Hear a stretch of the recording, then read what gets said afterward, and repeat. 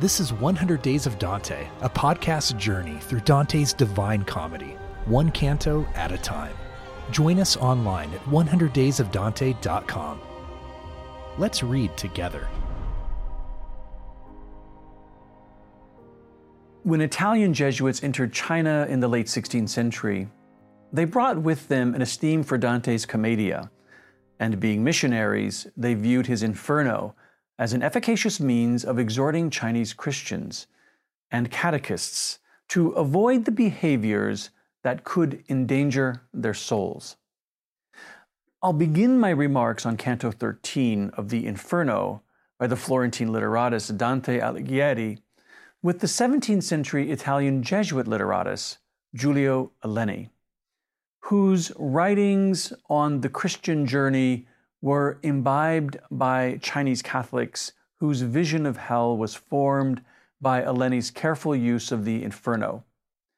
Aleni's Chinese children's primer, published in 1642, a work in poetic rhyme, describes well hell and purgatory in terms derived from the Commedia.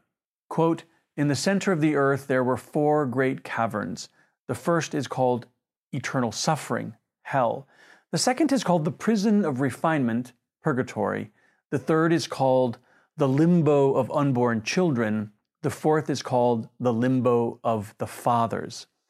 Aleni's Catechism for Children refers to Dante's vision of hell fashioned like a funnel that reaches the earth's center. Placed beneath the city of Jerusalem, there are caverns containing the damned and suffering souls in hell, purgatory, and limbo. My point here is to underscore how pervasive Dante's vision of hell has been within the Christian missionary enterprise, and thus Dante's reach into the Christian imagination has spanned the cultural landscape of the entire globe. Aleni's Chinese primer is a powerful example of how Dante's positioned and visceralized hell conveniently exhorts Christian faithful to avoid such torments as those depicted in Canto 13. Canto 13 centers on 2 transgressions, one personal and one political. Here, Dante and his guide Virgil enter into a tangled wood, quote, unmarked by any sign of path or road. The foliage was not green, but dingy black, not smooth, the branches but entwined and gnarled. Attending, or rather tormenting, these apparent trees is a throng of, quote, loathsome harpies, rapacious beasts with heads of women and bodies of malicious clawed birds of prey. Dante borrows here from Book 3 of Virgil's Aeneid, wherein the Trojan refugees under Aeneas's command are enshrouded by black clouds and deposited at Strophades, the island where the harpies live and who attack them and place a curse upon them. His literary debt to Virgil in this canto is large, for just before Aeneas arrives at the island of the Harpies, he had torn at the roots and branches of a tree from which dark blood emerged and soaked the ground and the bark. The tree spoke to Aeneas, revealing itself to be the spirit of the treacherously murdered Polydorus, son of Priam. In Canto 13, Dante depicts the gnarled trees as the captive souls of those who have committed suicide, and the harpies as those who eternally punish those souls by eating their leaves after they are transformed into trees. Having rejected their bodies on earth through suicide, Dante allegorically describes the souls of those who have killed themselves as eternally unable to assume human form. Their punishment is to be made into twisted trunks, and when Dante tears a branch from a thorn tree, it releases blood and wails, quote, "Why do you mangle me? Have you no sort of pity in your soul?"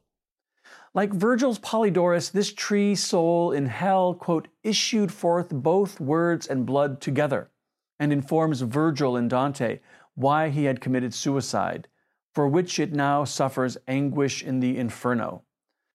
The punishment described in Inferno's Canto 13 is for those who knew better than to commit suicide, but were unable to apprehend its danger until the deed was tragically accomplished.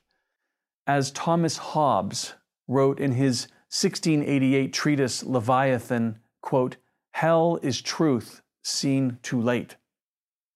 After hearing first from this tree spirit, Virgil directs Dante's attention to another bush spirit who was, quote, "through its bleeding wounds uttering anguished cries." Dante's attention to Florence's unremitting political infighting is illustrated in the account provided by the suffering bush, who recounts that, quote, "I once lived in that city which exchanged its earlier patron for the Baptist.